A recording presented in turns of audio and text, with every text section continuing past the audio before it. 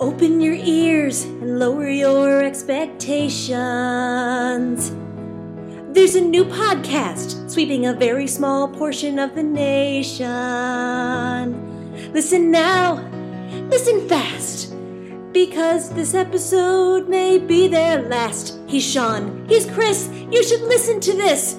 It's an hour you'll never get back.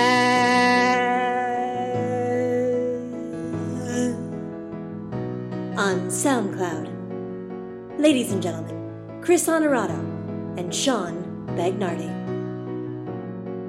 All right, Shawnee. For maybe the first time in the history of this podcast, we are delivering on a promise. Really? Are How they so? promises we make or threats? I'm not sure. Right. Well, we talk about things we want to do on this podcast, discussions we'd like to have, guests we'd like to have, and this week we have them. We did it. Pastor Nick Smith of the Next Level Church in Saratoga Springs. That's very exciting. You have questions about heaven and religion. We all do. Yeah. And I think they're elementary in nature, but once Thank you you. reach, once you reach a certain age, you stop asking these questions. I don't know why we stop asking these questions. I clearly don't. They're simple and yet very complicated when it comes to the answers. The things that, keep you up at night. Right. They've kept you up at night.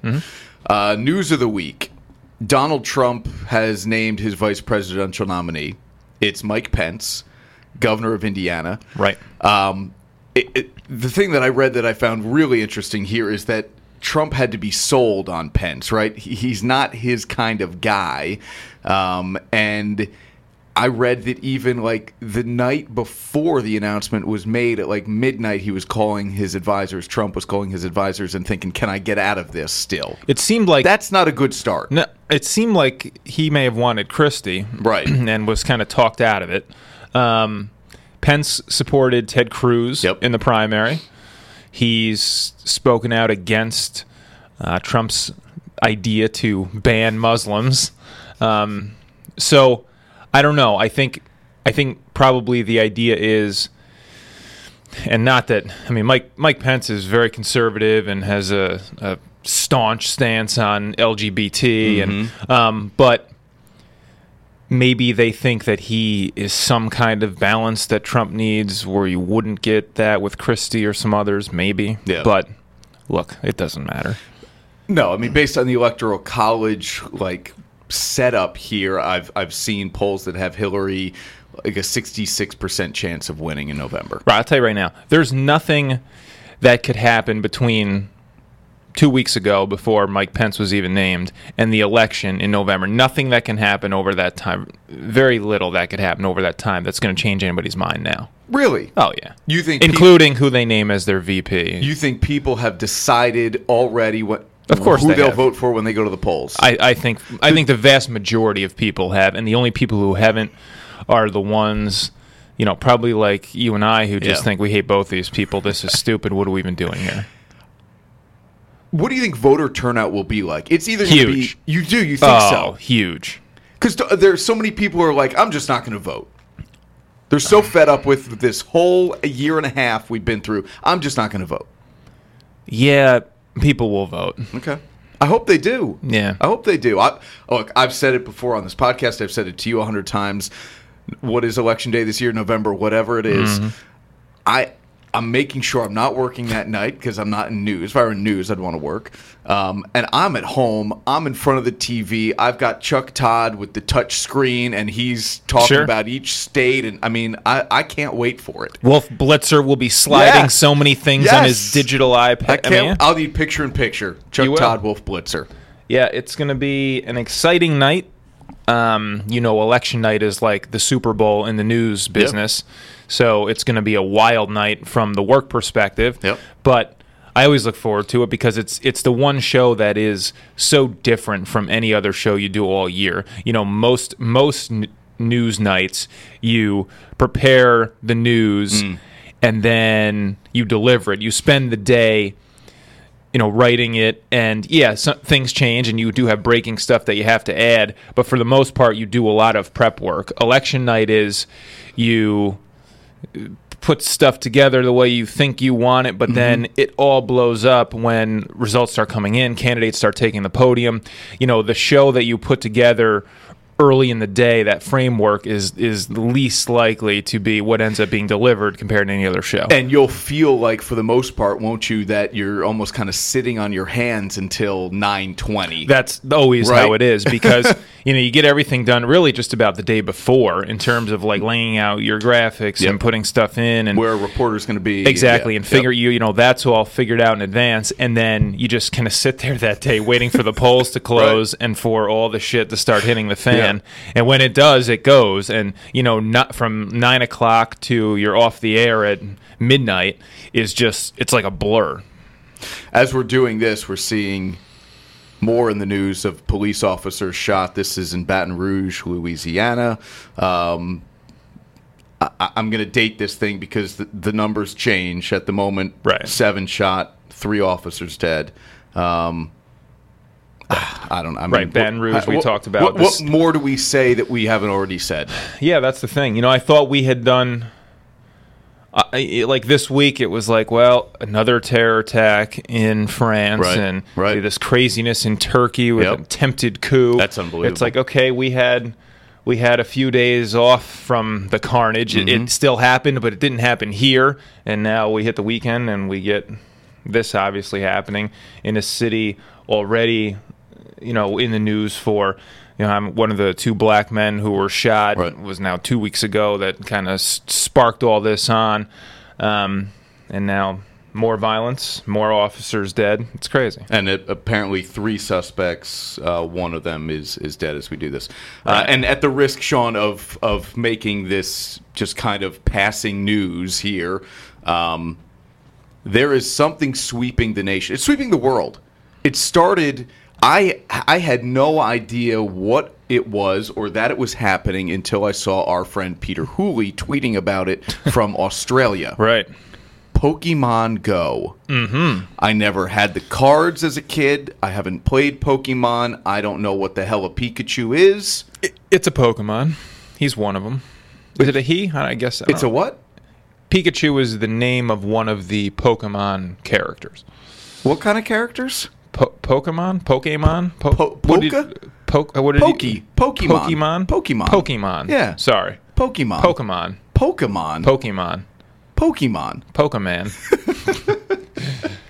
Interesting. Yeah. Okay. Pokemon Go. So apparently now it's not the cards, it's not a video game, it's a virtual reality kind of thing. It's on your phone. Right, it uses your GPS and basically like your camera.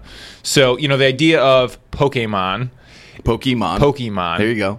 Is that, you would try to catch them all, right? I never saw the cartoon. Right, that was the slogan, right? Catch them all. Yeah. I had I think some of the cards, but I never even really knew what they were either because I didn't watch the show or really get into it. But I guess the idea is there are these characters, and the idea is you want to catch them all, which seems... stupid. Well... No? Okay. No, because from the card perspective, that's what you want to do with cards is collect them. So that's fine. I get it. And when you're a kid, that's great. And the characters had different powers. And I think at some point you could fight them against each other too in different video games based on things their... I don't know. Okay. Yeah, so that's why you'd want to catch them so you would have the more powerful whatever.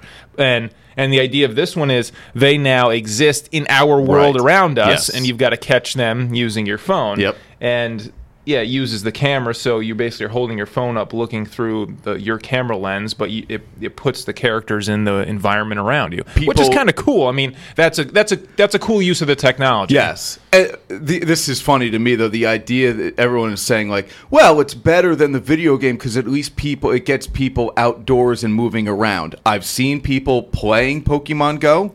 Yeah. They poke along. There's nothing really active about it. Right. They're walking.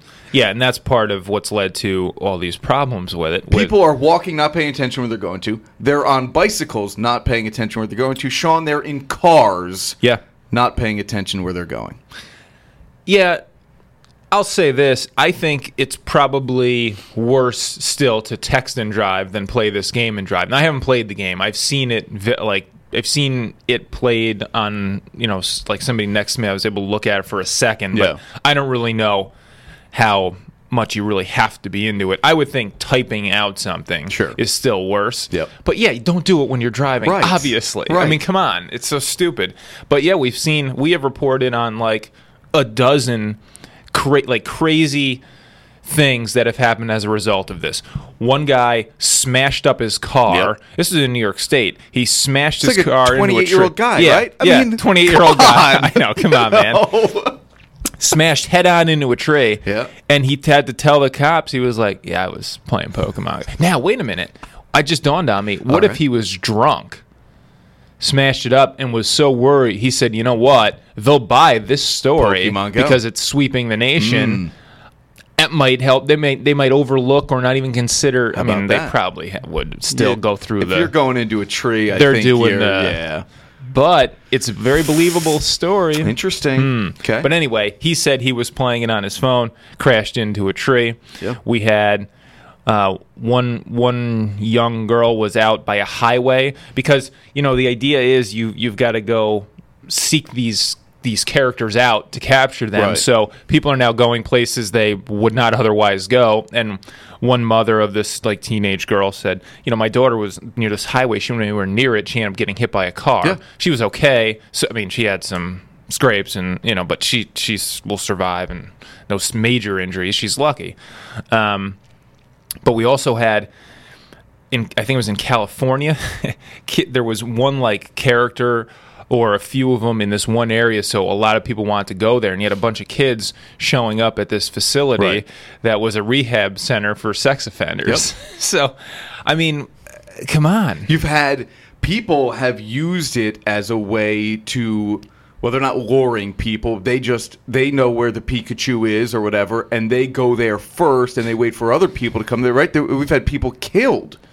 Yeah, well, they had at least an armed robbery attempt, or two as a result of it. So it's insanity. I mean, come on, people. Yeah.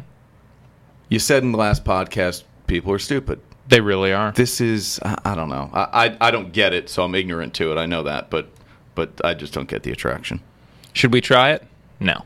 No. There's one in here, by the way. How do you know? Because in one of our afternoon, we record this in one of our conference rooms. Yeah. In one of our afternoon meetings, we were talking about this. Somebody fired it up on their phone, and there's one right over here. Really? Yeah, little pink Squirtle thing. I think it's called. Do you think people would break into the building to get to the Apparently, we I don't think anybody's breaking into here. We're trying to break out. Right. There's one also in our studio. We had a cool live shot where a reporter who covered it. Asa? Yeah, we showed it on his phone, and he captured it live on the air. Look at that. Yeah. Cool. Mm-hmm. Okay.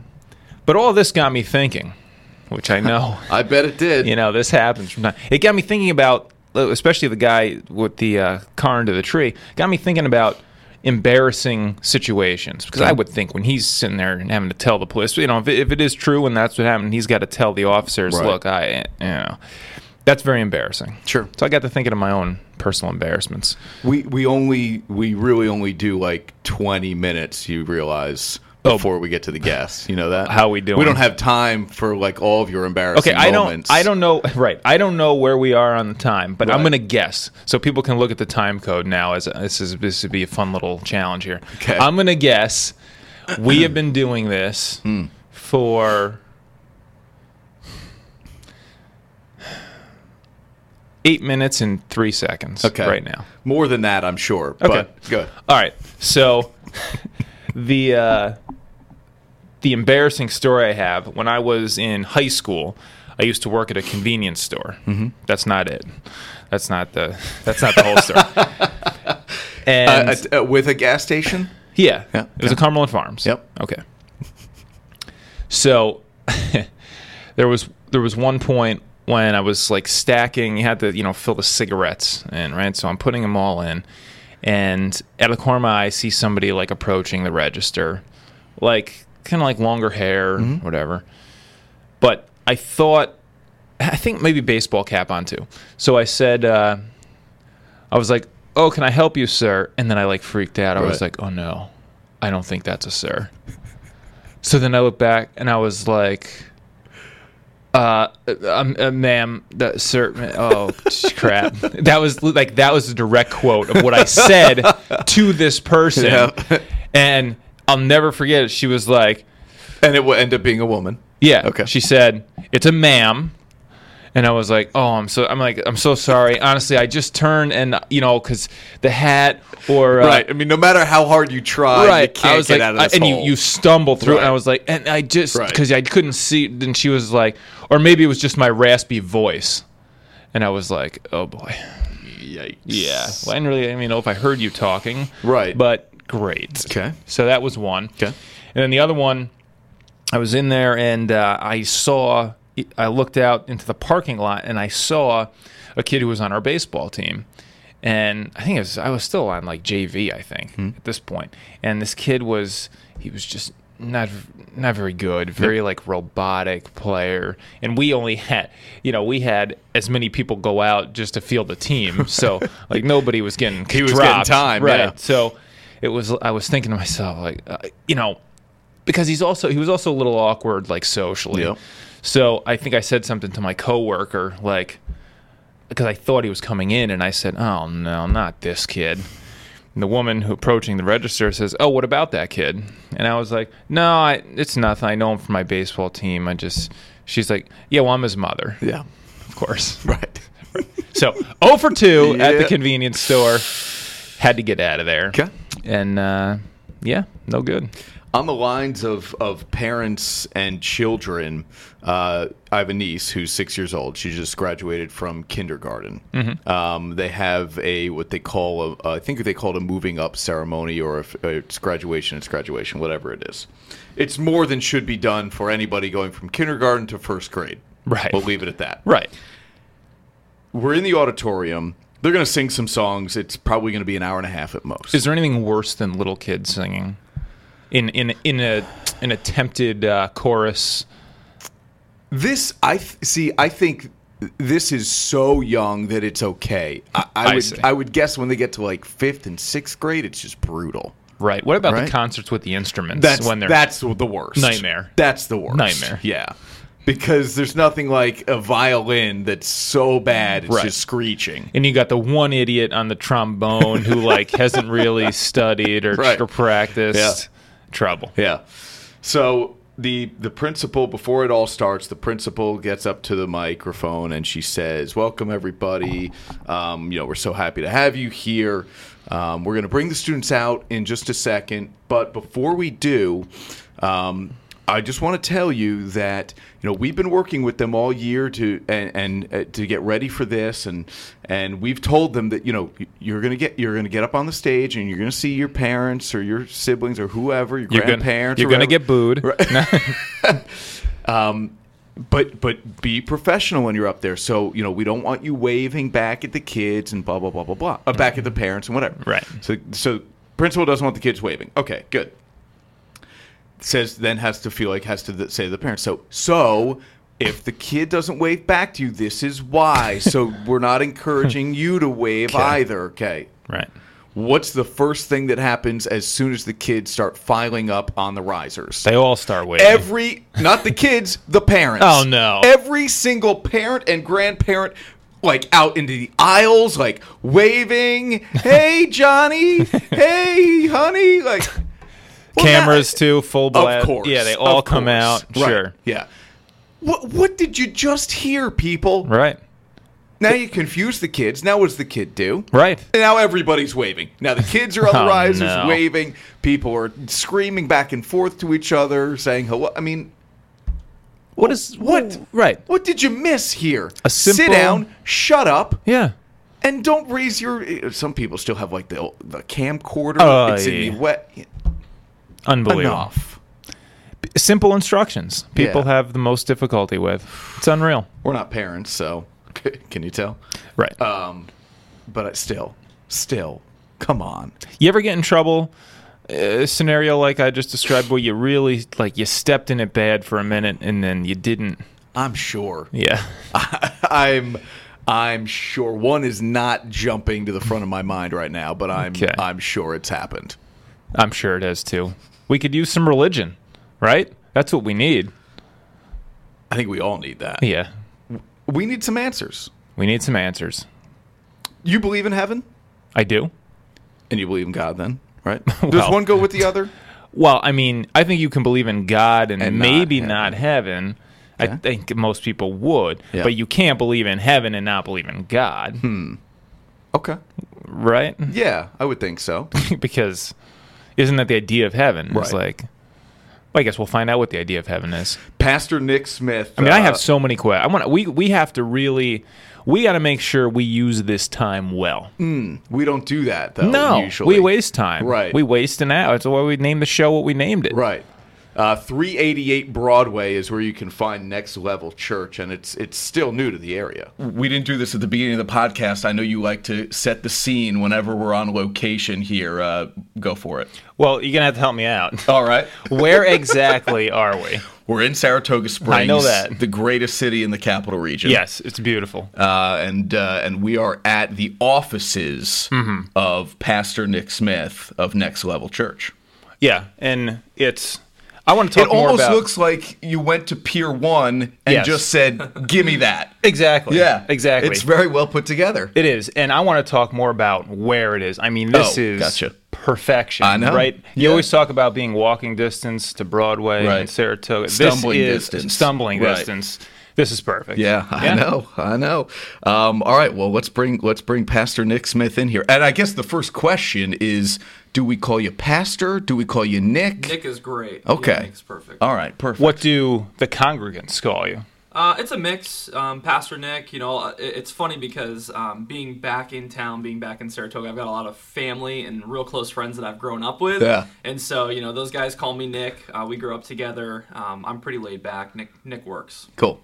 All right, Nick, first let's talk about kind of the genesis of Next Level Church. You said it's only about 8 years old, but it's new to the capital region and New York State overall. Yeah. How did you guys, obviously you're from here, but how did you get here? Yeah, so Next Level Church started 8 years ago. Pastor Josh Gagnon, he's our lead pastor. He started this church, and he was a college athlete, actually, which is kind of cool. He played college basketball and even played some extracurricular basketball after his college career. And it really came out of this idea of him saying to himself, you know what, I'm going to church, I'm serving at church, but if he was being honest with himself, he'd have a hard time inviting his friends to church with him, for whatever reason that might be. And so he said, you know what would it look like to start a church that I can invite my friends to? Yeah. A church that kind of fits into everyday life, but also allows people to explore their own faith at their own journey without feeling like they're going to be judged or feeling like they have to have it all together before they go to church. And so that's kind of the genesis. That's the idea, the main reason that Next Level came about. Okay. Sean and I both raised Catholic, right, Shawnee? Yes, sir. And I always say I'm good for like 8 of the 10. The 10 Commandments, we all know them. Good for like 8 of the 10, right? Like you can't tell me you haven't used the Lord's name in vain. I can't tell you that. Right. Yeah, that's correct. So there's 9, and I got a feeling we'll find something else in there too. We don't even need to really delve into it. But a passing grade. So Nick, when it you got a B. You got a B. Right. So when it comes to Next Level, what is it this church stands for? Honestly, we stand for our mission. The reason why we exist is to love people far from God and move them to life in Christ. And so the whole reason why we exist is for the person who's never been to church before, or the person who hasn't been to church in a long time, or maybe they've been hurt by the church in the past. This is a place where they can come and explore. Maybe it's someone who was raised up Catholic, or maybe it's somebody who was raised up without any religious affiliation. Yeah. Wherever they fall on the spectrum and everywhere in between, we want people to know that this is a place that they can come to without feeling the pressure of having to have it figured out before they walk through the doors. And what happens when you walk through the door for the first time? Yeah. Give an example. What is it like? Is it similar to what they may have experienced in the past if they did go to another kind of church, or is it a lot different? Yeah, it's tough to say, right? Everyone's experience is different. And so in meaning that, what their past experiences are, I can't really speak to. But what I can say is that you're going to experience a life-giving, relevant environment, and it's going to be friendly. You're going to be able to make friends. You're going to have an opportunity we like to say to belong before you even necessarily begin your faith journey. This is community, and so we have musicians who just love playing music, and so they have an opportunity to play music on our band. We have people who just love making somebody else's day by giving them a high five or giving them a pat on the back, and so you're going to be greeted with a warm, welcoming face, a high five. You're going to have an opportunity to hear a life-giving message from Pastor Josh every single weekend. You're going to have relevant music, so music that sounds like what you would hear on every normal radio station. You're going to be able to experience that. And then we've got incredible kids programs where really from birth all the way up until 5th grade, these children have an opportunity to get faith at their own understanding. It's an age-appropriate learning environment for them. As we said at the beginning here, we will ask questions that make us sound like an 8-year-old, or even my 6-year-old niece, actually. She was asking my mom about heaven and death and stuff like that, and what do you say? And my mom's a former nun. Exactly. I was just going to say, if anyone would know. Right, she would have the answers. But these are difficult questions to answer. And all of this started, Nick. Sean had a 3 o'clock epiphany, 3 a.m. epiphany. Tell Nick the story about you're up at... Help me out. About heaven. Well, you're up at 3 in the morning and the mind starts racing, right? Yeah, doesn't it always at that hour? Right. Yeah. So I got to thinking about heaven, and I thought to myself, I don't know. Now, Chris and I both believe in God, right? Yep. And I really want to believe in an afterlife, a better place, somewhere to go when our time here is done. But I got to thinking, what if there's kind of a conflict of interest? Now, you may not see this place. Yeah. You may not. Well, I may not. Right. But I like to think it exists it's there, for others. Right. Okay. Yeah, exactly. Right. Yeah, when you're at 8 out of 10, I'm at 4 out of 10. We might have different destinations here at the end of the road. So what I thought was, I think the perception of heaven is that it is a place where you don't have to worry about anything, right? You kind of can. It's a paradise in a sense of there's no more pain, there's no more suffering. Mm-hmm. We've moved beyond all of that, and it is just peaceful bliss, and you can, I guess, for the lack of a better way to put it, have whatever you want. However, here's the scenario that comes into my head that makes me wonder. What if your version of heaven is to be with, let's say, your soul in heaven? Is to spend eternity with the soul of someone who you were in love with here on earth, okay? You just want to spend eternity with that person. They're your vision of perfection, and that soul is just, you want to be attached to that for all of eternity. That's why you'd get married on this earth. Exactly. Okay. But what if that's not that person's soul? What if that's not their vision of perfection? What if that's not how they would want to spend their eternity? You can't really, conflict. You can't have it both ways. Or can you? And if you can, is that kind of somehow cheating the system? Oh boy, if that's why I'm here, I got news for you. We're in trouble, guys. We're in trouble. Well, here's the good news. So the good news is you said we both believe in God, is what you said. You said maybe you'll see it, maybe you won't. The good news is that the whole Christian message, the whole point of Jesus coming down and doing everything that he did was so that anybody who wanted to see heaven could. And so that's the good news. And so here, for you or for your listeners, the good news is that for anybody who wants to see heaven, you have that choice. It's totally in your control. It's totally in your power. And so that's an exciting thing. And I feel like oftentimes that's actually a freeing thing as well. That at the end of our life, we're not thinking to ourselves, did I weigh up? Did I measure up? Did I do good enough? You keep, bringing up this this internal scorecard, like 8 out of 10 or 4 out of 10 of the commandments. Like the truth of the matter is this. The truth of the matter is that we all suck pretty bad. Okay, just being honest with you. I don't want you to think because I'm sitting on this couch and I'm a pastor that I'm going to beat an 8 out of 10 or a 4 out of 10 or a 2 out of 10, depending on how you're rating this thing, right? The truth of the matter is that every single one of us, we missed the mark. The mark was perfection, right? A God who's holy and righteous, and clean and pure can't coexist with our sinfulness, right? Our sinfulness, we've all done bad things. We've all made mistakes. I do it all the time. I make mistakes. It's human nature. It's what we do.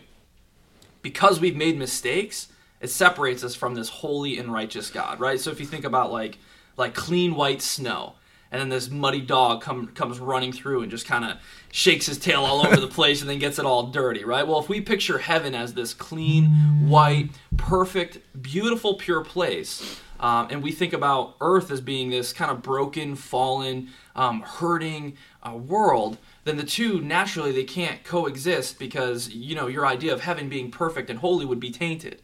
And so the good news, and really what all of the New Testament talks about, the gospel of Jesus, is this idea that because all of us has messed up, and because all of us doesn't make the mark, the Bible actually says that your best attempts at reaching that mark is nothing but filthy rags. It's junk. It's trash. It's garbage. So you can do all the best things in the entire, everything that you think that you could do perfectly is still but garbage compared to how righteous and pure and holy God is.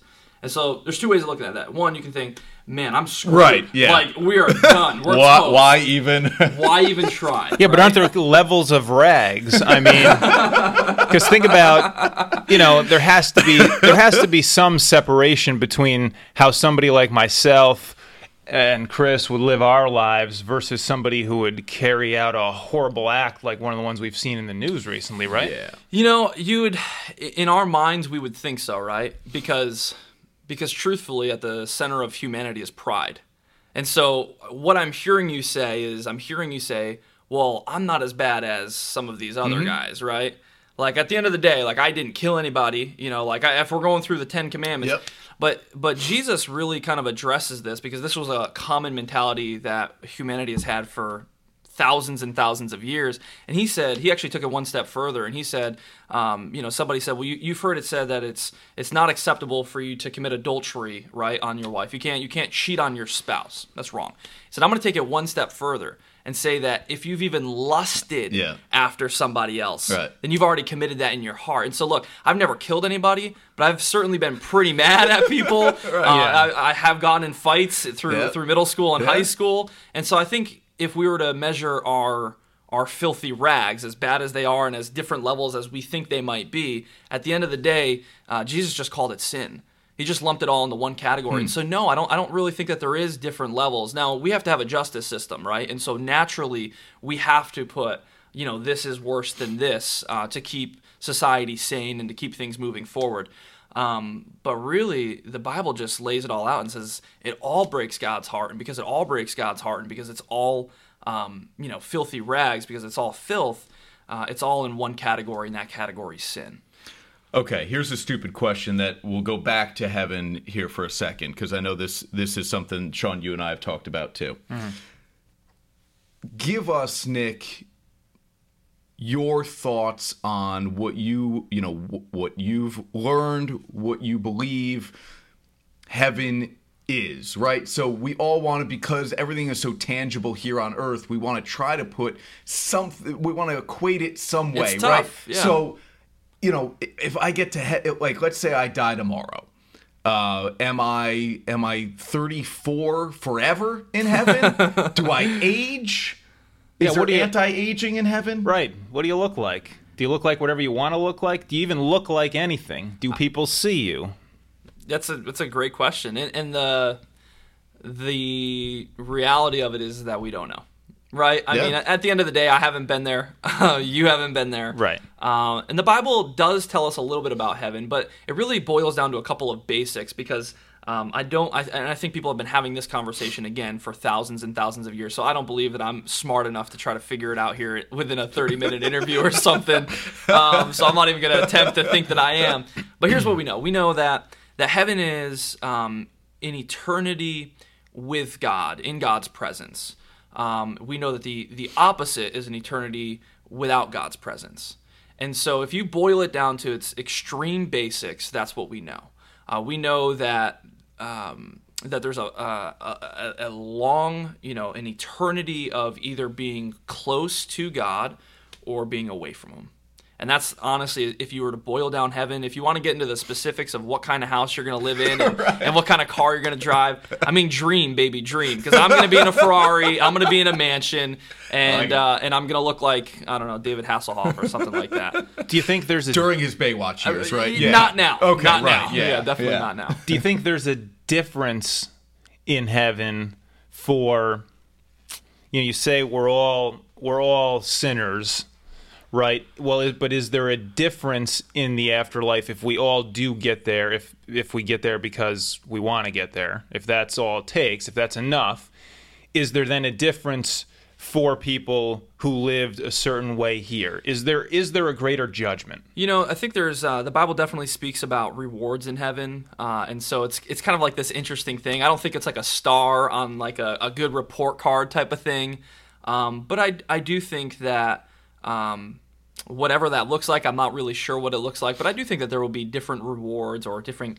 there's the Bible talks about crowns. Like I don't really know, and what that's going to look like. Again, I haven't been there, but I'm not sure. That's a great question. I'm excited to find out someday. Is there a hell? Is that just the place that you talked about, the afterlife without the presence of God? But what does that mean? It's still something that's for eternity? Exactly. Yeah, I think as far as the way that I interpret Scripture and the way that I, read it, yeah, absolutely. There's a real heaven and a real hell, which is what makes the work that we do here on earth so important, which is why you see us, kind of work with urgency.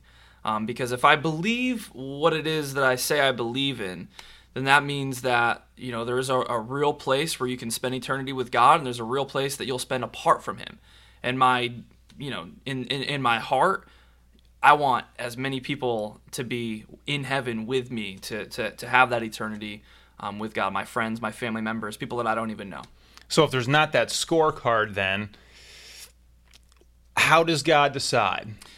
So, if we're all sinners and it doesn't necessarily matter, the extent to which we sin, then how does He decide who's going to spend eternity in His presence and who isn't? Yeah, and what's really cool about this is kind of more of a simple answer. This is something that's been kind of held as common belief in the Christian church for thousands and thousands of years, and it's really simply this. It's for anybody who puts their trust in God, for anybody who believes in Jesus, puts their faith in Him, they will be saved, is what the Bible says. And so what that means is that if you believe in your heart, you confess with your mouth that Jesus is Lord of your life, then heaven is yours for eternity. And I think that's important. And the reason why I think that's so important is because when we get into all of these, the nitty-gritty, is this sin worse than that sin? Am I better than this person? What do I have to do to get to heaven? This all these ideas. When we can really put a simplified answer on it, it levels the playing field. To say, look, we're all just as bad as the next guy sitting next to us. Doesn't matter what your sin looks like or how you act out in it. At the end of the day, you're still a sinner that needs Jesus' grace in your life. When we level that playing field, all of a sudden we can no longer compare ourselves to everybody else and get prideful and puff out our chest and say, I'm going to have a bigger house in heaven than you are. This whole mindset, right? When it comes down to the level playing field, we realize that we're all in the same boat. We're in a sinking ship, and it doesn't matter how we got into that sinking ship. We're here.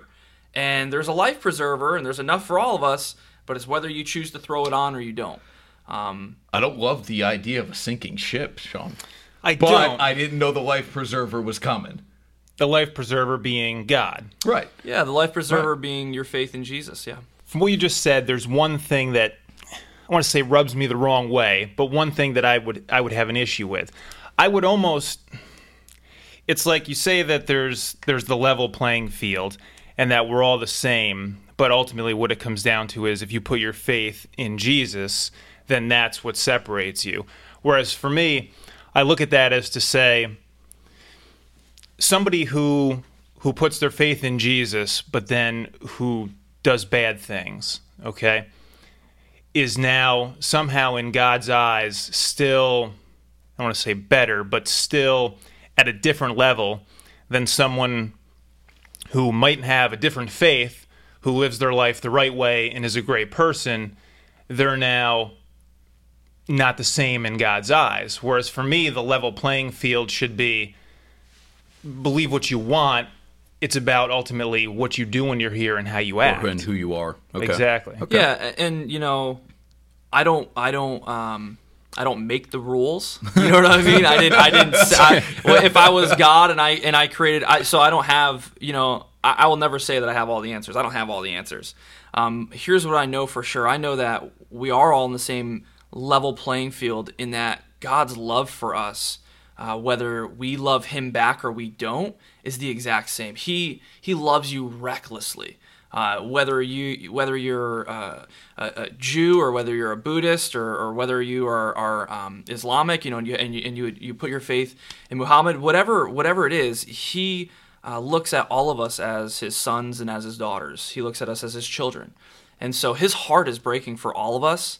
The same amount. It's not like you've got favor with me now because you went to church and you said these prayers, and it doesn't work that way. Okay. In fact, I would go as far as to say, once somebody, God will never love you any more or any less than he does right now in this moment. There's nothing that you could ever do that would make him love you less. There's nothing that you could ever do that would make him love you more.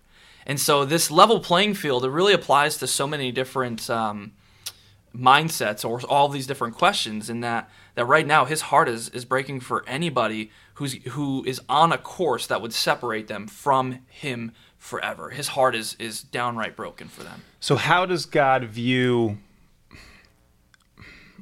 different religions, right? How does he view a religion that doesn't subscribe to Jesus? We're talking Christianity here, right? Our common faith here? Exactly. Okay. Yeah, okay. So just to be clear, you're talking about different denominations, or you're talking about different faiths outside of Christianity? Outside of Christianity. Yeah, again, I think he views every single person as a son or a daughter. So can somebody who never believes in him go to heaven? The Bible would tell us no. Jesus himself said that. He says, "I am the way, the truth, and the life. No one can come to God but through me." Now, as he says, come to the Father but through me. But the thing is that at the end of the day, I'm not the judge. Right. At the end of the day, who makes it in and who doesn't come down to me.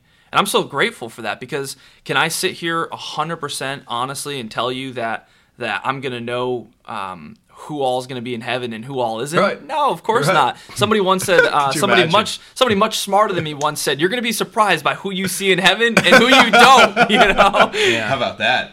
Interesting. Yeah.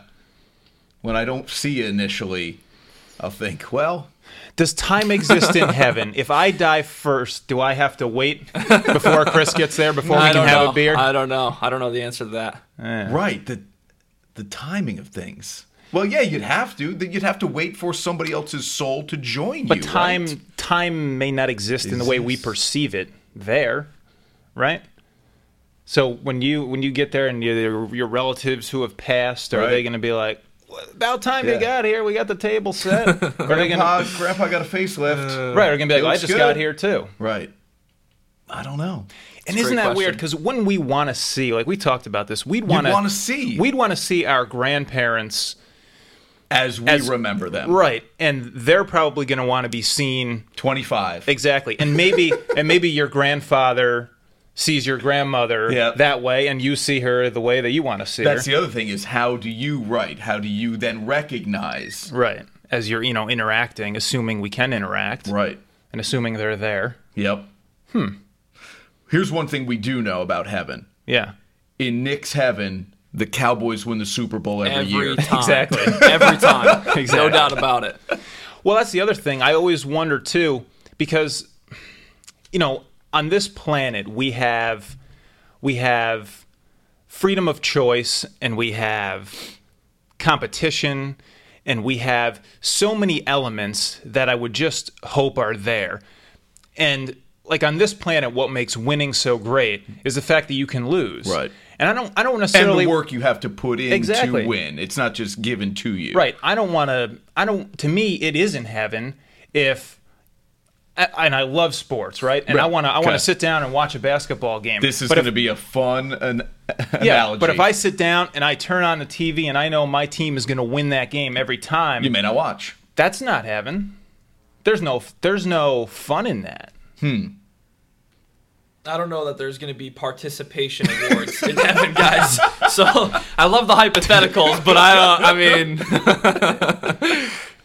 Do you think you could date somebody who isn't a... Now I'm getting personal. Do you think you could be in a relationship with somebody... Who wasn't a Cowboys fan? Probably no not. chance. Probably exactly. not. To somebody who just isn't too big on Jesus.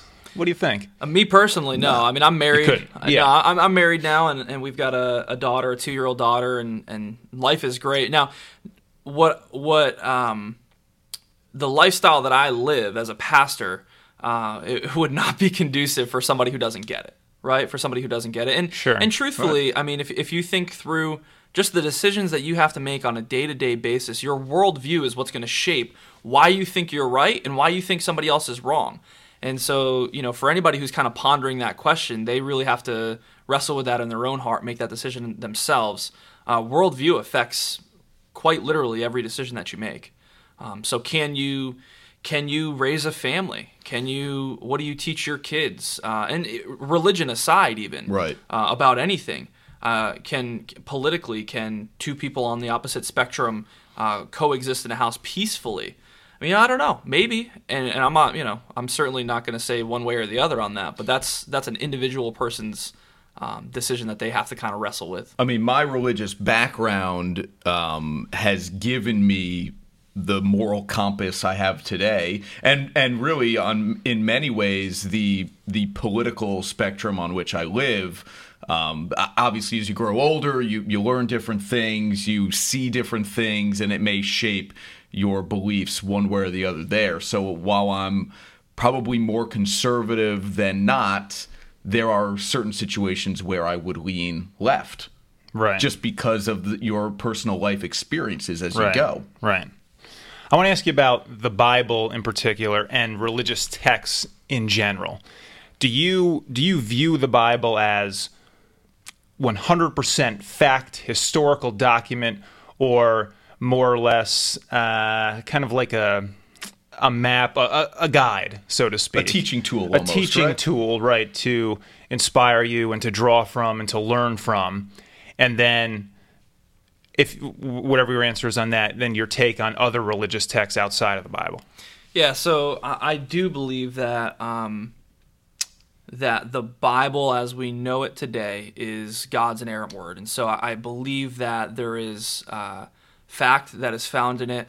You want to get into the nitty-gritty about created in 7 days. You could really, honestly, again, people have been arguing these things for thousands of years, and so it's kind of a whole can of worms that's difficult to get into in a few minutes. Yeah. But at the end of the day, there's great research that shows just how incredible this book has been through translations.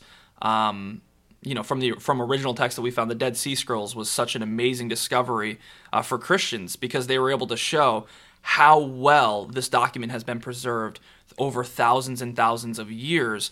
That what they would say is a statistical anomaly, where literally to have it be translated so well from the original text and last this long without having those original texts there to go back to and refer to on a regular basis.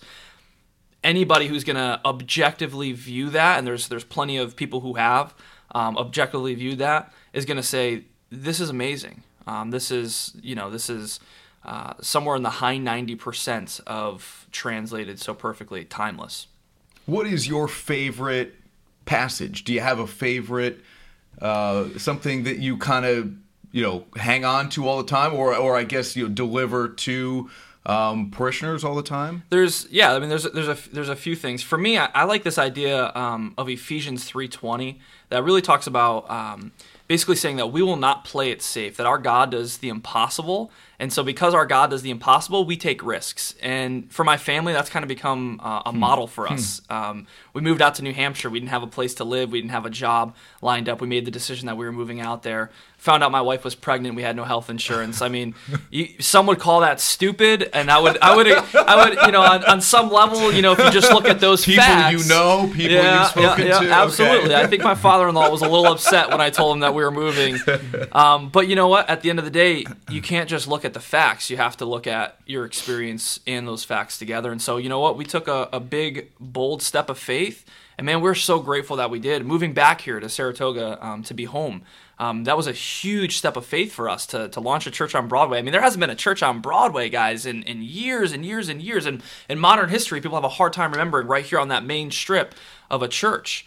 Especially considering other facts that we have that have come in, that's facts that say that 97% of this area does not go to church. Less than 3% of this area attend an evangelical, Bible-believing church on a regular basis on the weekends. Wow. Yeah, and so this is actually, and more research, Barna study shows that the Capital District in specific is the least Bible-minded region of the United States as a whole. Now, why, Nick? That's unbelievable. And I never knew that. Me neither. And I would say, because people who know me and again know my family and how we're rooted in Catholicism, people would say to me they'd see these acts, which we are now seeing across the country and way too often here in the United States, and they would say, well, you see that, how can you believe in God?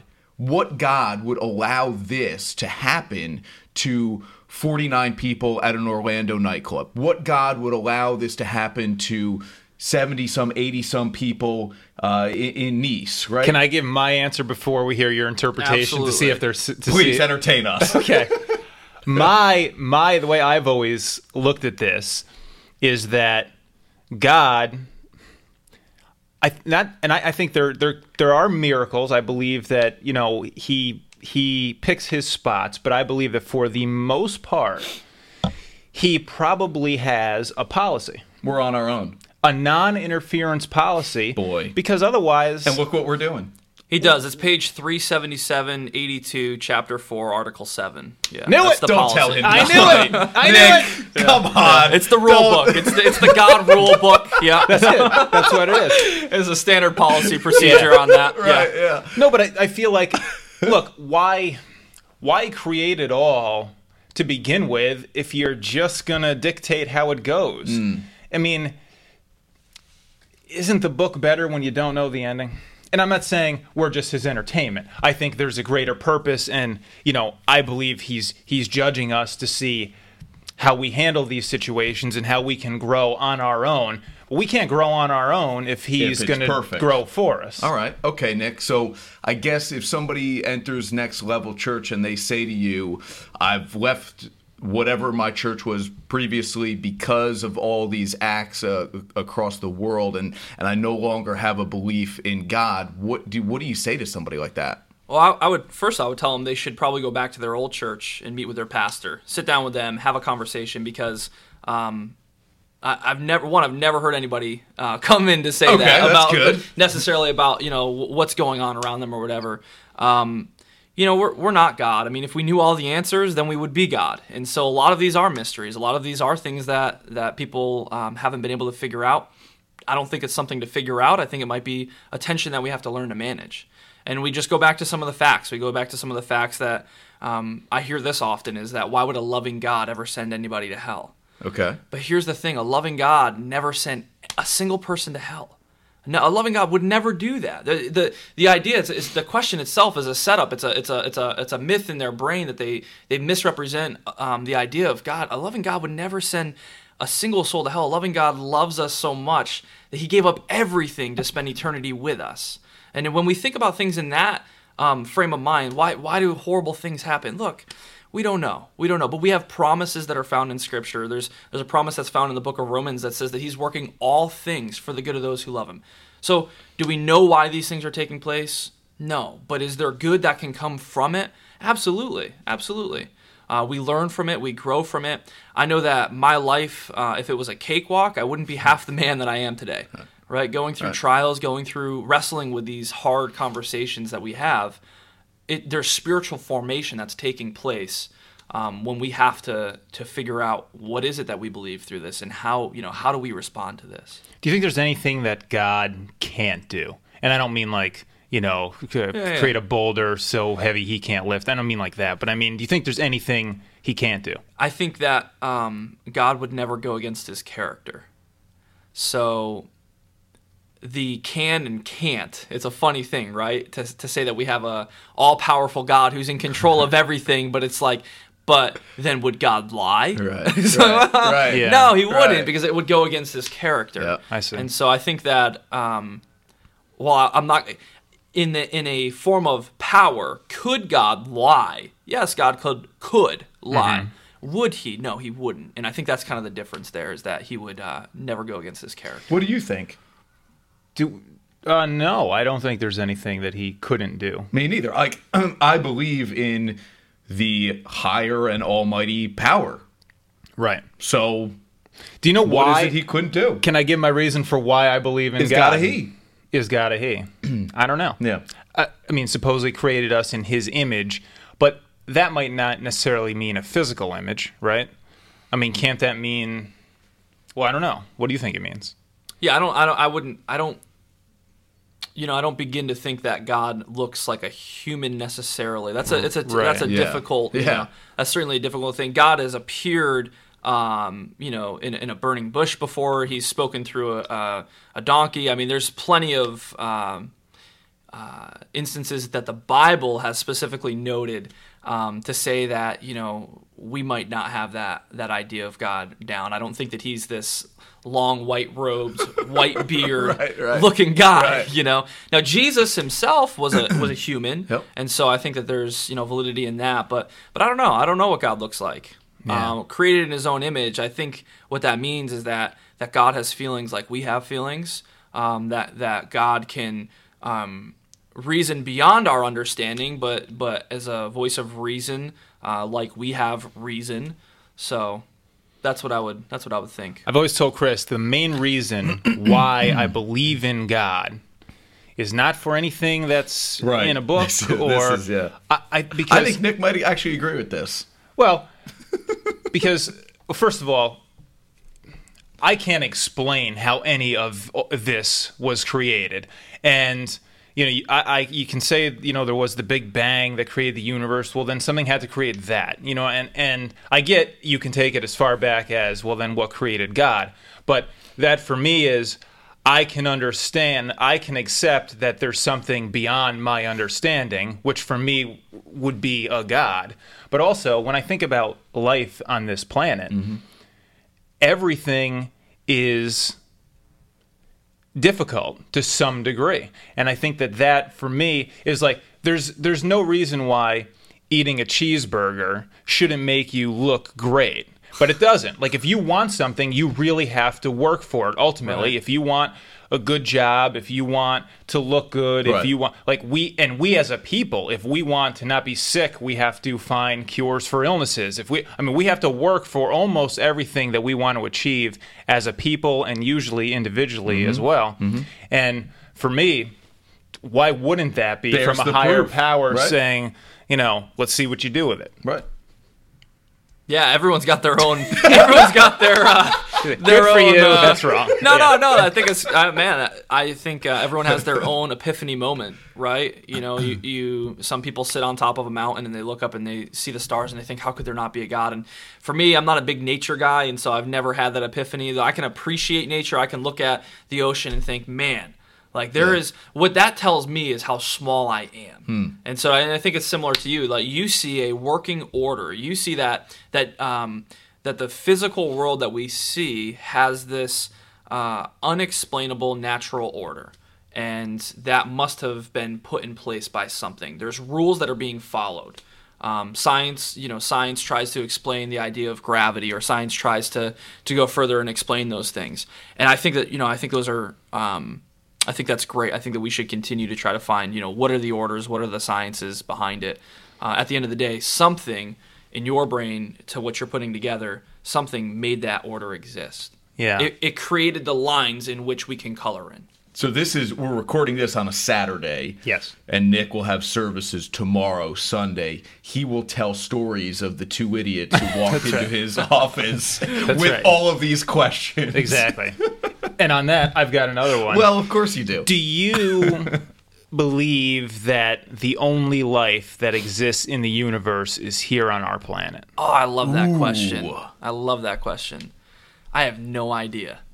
Yeah, I have no idea. I mean, it wouldn't change anything for me either way.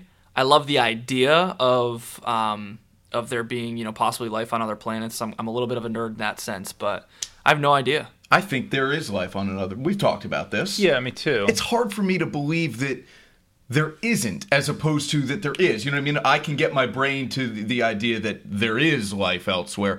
It's hard for me to shut it down completely and say, no way.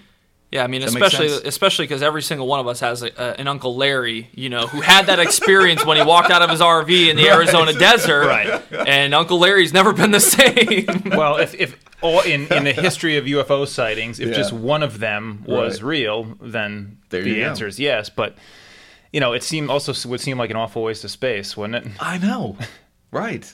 Like, why would God? Well, look, why would God? Who the heck? You don't know, right? But why bother with this expansive, seemingly infinite universe if the only life is going to be right here, and we don't even have the brains to go and explore that stuff yet? Because when we screw it up so badly, there are other arenas on which to put life. Okay. Nick, we've created another workday for you here. Well, like I said, on a Saturday, and you'll do your services on Sunday, 388 Broadway. Right. I can't. The statistics are unbelievable. Yeah. 3%. And so of people going to church. Going back to that original or one of the earlier questions, you said, what is one of the scriptures that you live by? And so, Ephesians 3:20, it actually says, now to him who's able to do exceedingly more than we would ever ask or imagine.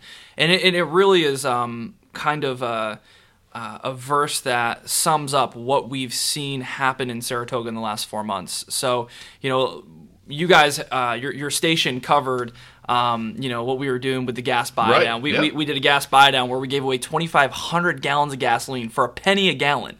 We would have done it for free, but they made us put a little. They're like, apparently the machines can't give away free gas, so we did it for a penny a gallon. People were coming in, filling up their truck for 25 cents. That's unbelievable. It was great, and so just to be able to love on the community and let them know that we care for them, and not in a weird way, not in a you better be at church tomorrow because you took our free gas kind of way. It wasn't like that.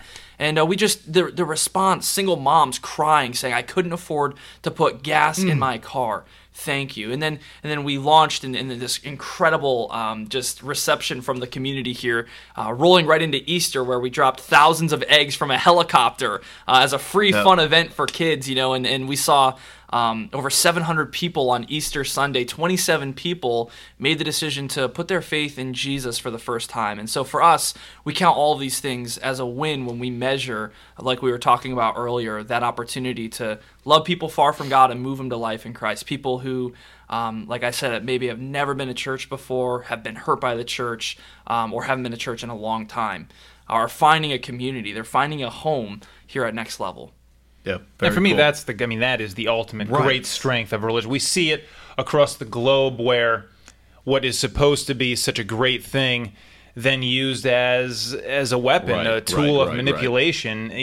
Religion is the thing that a lot of people are most passionate about in their lives, and when that passion is flipped, it can lead and has led to some of the worst things in our planet's history. Right. But on the right side of things, done the right way by the right people, what an impact it can have. And Nick, we haven't talked about this, but you told us before we started recording here that you've kind of experienced it all in religion, right? You've tried different types of churches, and now you've found the one that fits you best. Is that fair? Absolutely. Within Christianity, absolutely. Yeah. And so, I grew up in churches that were, I would say fun and kind of you never knew what to expect on a Sunday, and things were a little bit crazy, and so I kind of grew up in that model of church, and found that difficult to invite friends to. And then I swung to the complete opposite end, where it was really conservative. I went to Liberty University for a short amount of time, and so Jerry Falwell is most known probably for the moral majority and this crazy. So I swung all the way to this conservative side, and then I'm like, I don't know if I can invite my friends to this either. And then to kind of land in the middle here,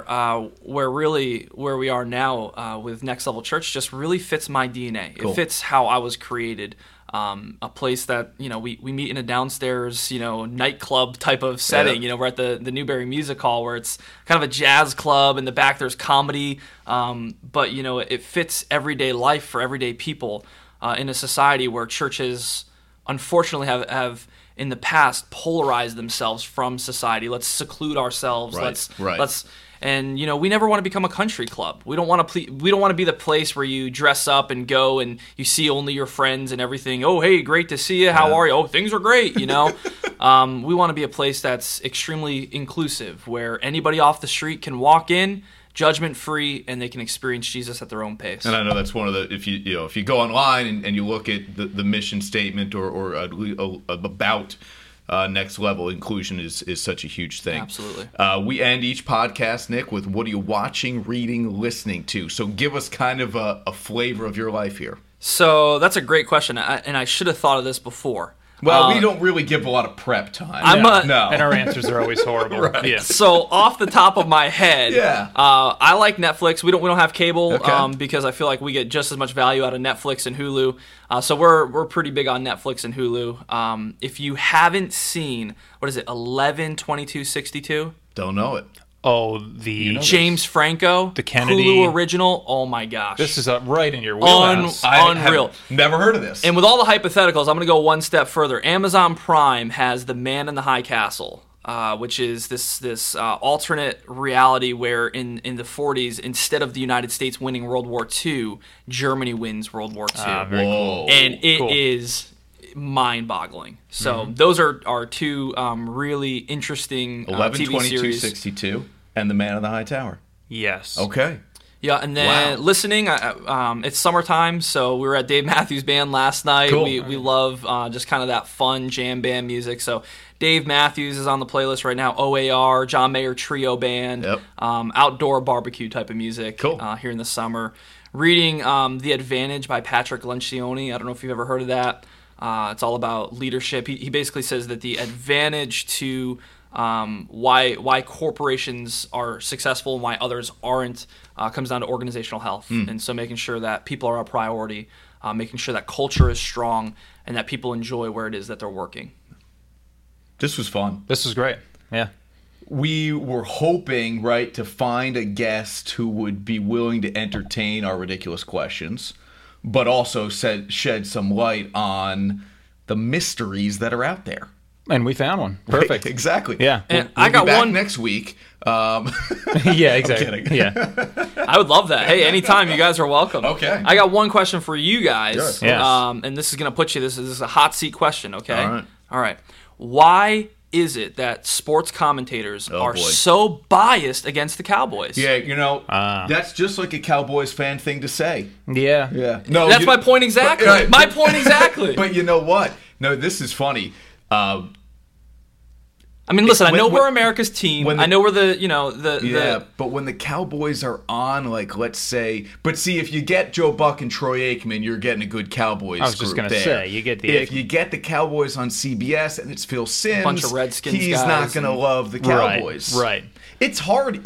I find it difficult. I've gotten better about this as you cover sports to detach a little bit. I'm a Braves fan and a Packers fan, and I'm from New Jersey, so it doesn't really fit. But here in New York, I have to do highlights of the Mets playing really well. That's not easy. I've been able to do it, though. 15 years of beating us down the division wasn't enough for you? No, I need more. Okay, all right. So I thought. Is your wife a Cowboys fan? She is, yeah. Was she before you met her? She was. Okay. No conversion necessary. Yeah. It was it was on the questionnaire, the pre-dating questionnaire that I had her fill out. Get Jesus, Cowboys, we're good to go. America, baby. Yeah, here we go. Exactly.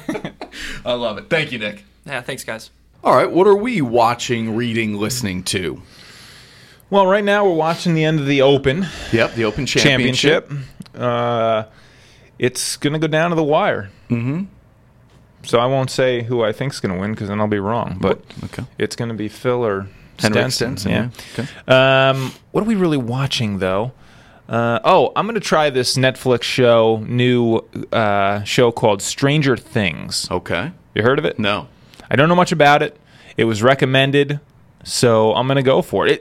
I think it's kind of hard to explain. I mean, I read the log line thing on it the other day, and I'm still not sure I get it. It's a lot going on. Yeah. I am so far behind on the Netflix, Amazon Prime. What else is out there? They create shows specifically for Hulu, Nick said. I'm so far behind on any of that. Like, I've seen one episode of House of Cards. I would like to watch that. And Orange is the New Black. No. Yeah. I mean, I haven't seen any of these shows. I know. Well, you'll get Fuller House on DVD, obviously. So Good. I didn't see that one. But all of these specially made for whatever. Right. I haven't seen any of them, and everybody says how good they are. What am I watching? What am I doing? You're watching Game of Thrones. That's over now, which is done. Good. It was excellent. Are you still trying Homeland? Still trying Homeland, almost all the way through season 3. Okay. So we're getting somewhere. You're here. getting there. 6 will start soon, I think. They're on Yeah, too. probably. Yeah. Ray Donovan, I watch. You know what I'm going to watch? Our buddy Josh Kumjian, who we've talked about on the show here before. Ad nauseum, really. Yeah, a little bit. Enough of him, right? He is why, and we've talked about this. HBO has a new show called The Night Of, and it looks awesome. And he said the first episode is great. It's a miniseries. It's only 8 episodes. So Another show that I watched the first episode of.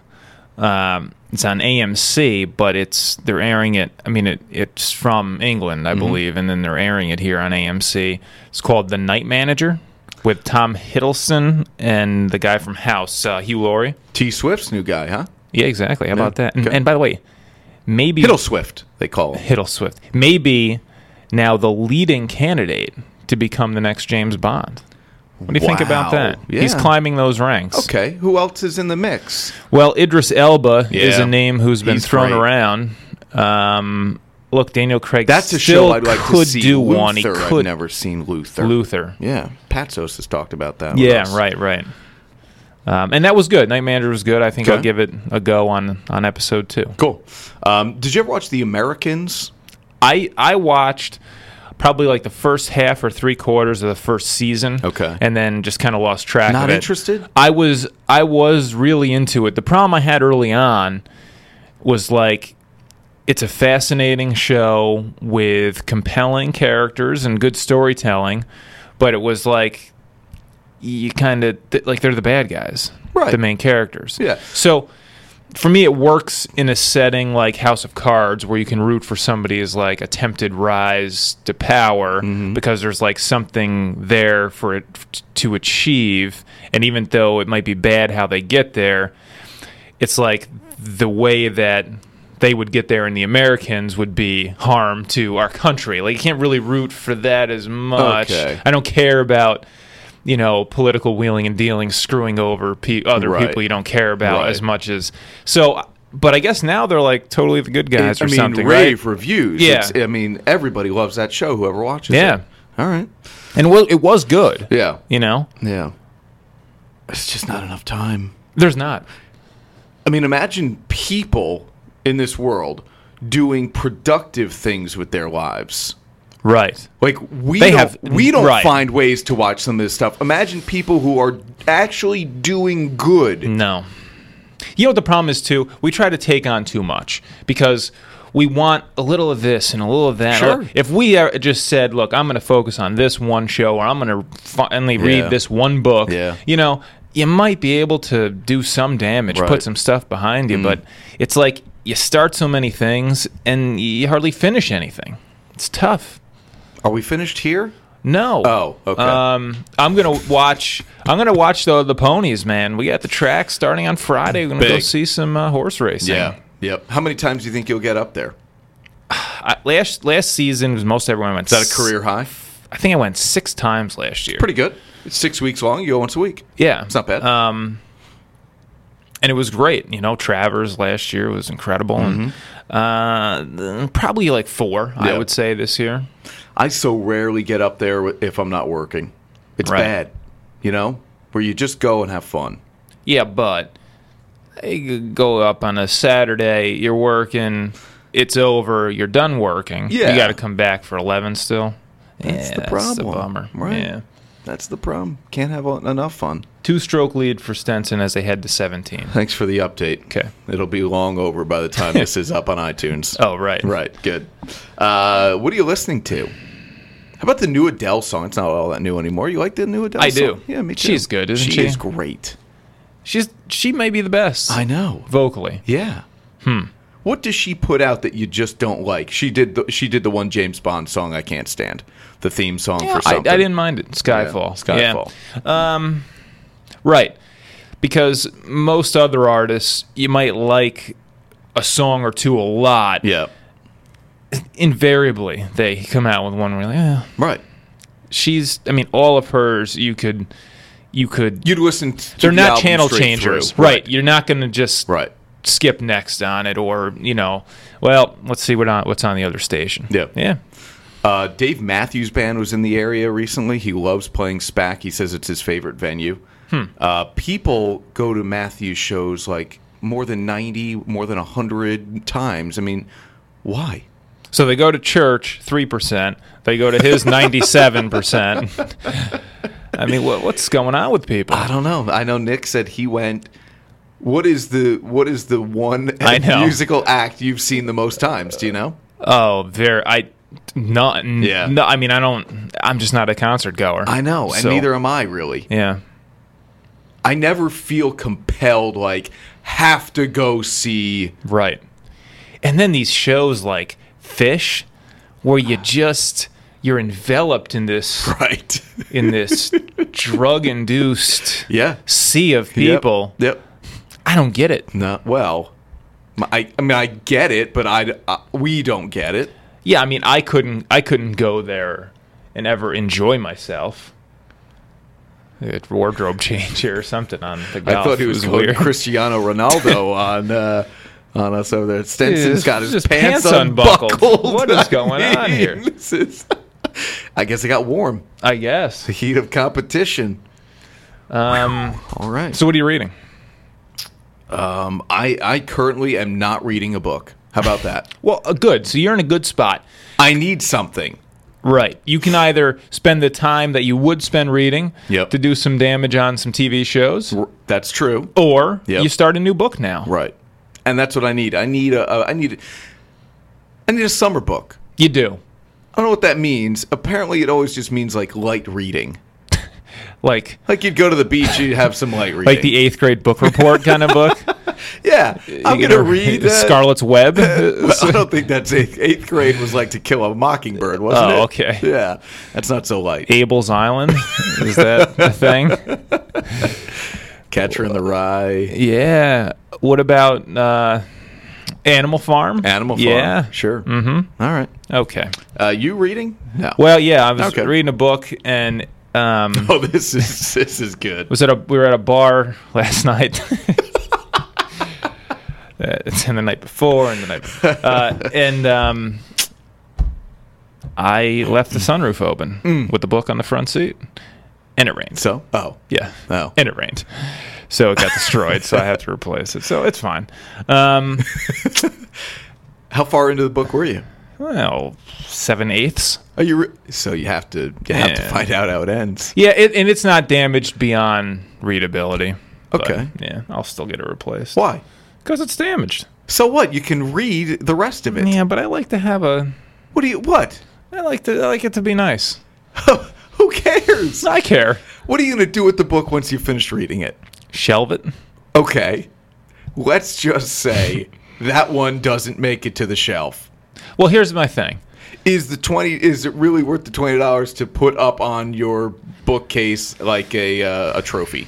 Here's why I think possession is important in the real world. I think when you die, what you have is what you take with you. Are you going to heaven? That's all you get when you get to heaven is what you have with you when you're dead. Really? Well, no, I think you could probably acquire new stuff. Boy, you know what we should have asked? Is there some kind of form of currency? Like if a new book comes out and you're up there, right? Can you read the book? Can you? Boy. And can you just like touch it and then boop, the whole knowledge of the book goes in your head? Or well, you have to physically sit there and you don't want that. I don't want that. There's no work. Right. Yeah. So when you die, you take what you currently have. You can't bring things from the past. You have to be able to acquire. Okay, but what I'm saying is you can't bring things from the past. No, I think you can't. I think there has to be a way in heaven where you could be like, boy, that childhood toy that I want. You know what you should do? You go to some like old toy dealer who's in heaven, who's still dealing in those old toys. Oh boy, right? I mean, there's got to be some way. You still have to work, right? Do you have to work? I don't know. And if you don't have to work, is that not fun? If there's no responsibility. Yeah. Do you know what this is? This is either a setup to another podcast with Nick, yeah, I don't or just proof of our unpreparedness for this episode. Yeah, but you can only ask so much. Many questions. I mean, I think he was starting to get a little fat. Like, guys, we're good. Nobody knows. We don't know. Right. Have your stupid little conversation somewhere else. Right. On the podcast after he's off of it. That's the other place. All right. So now you'll never get back.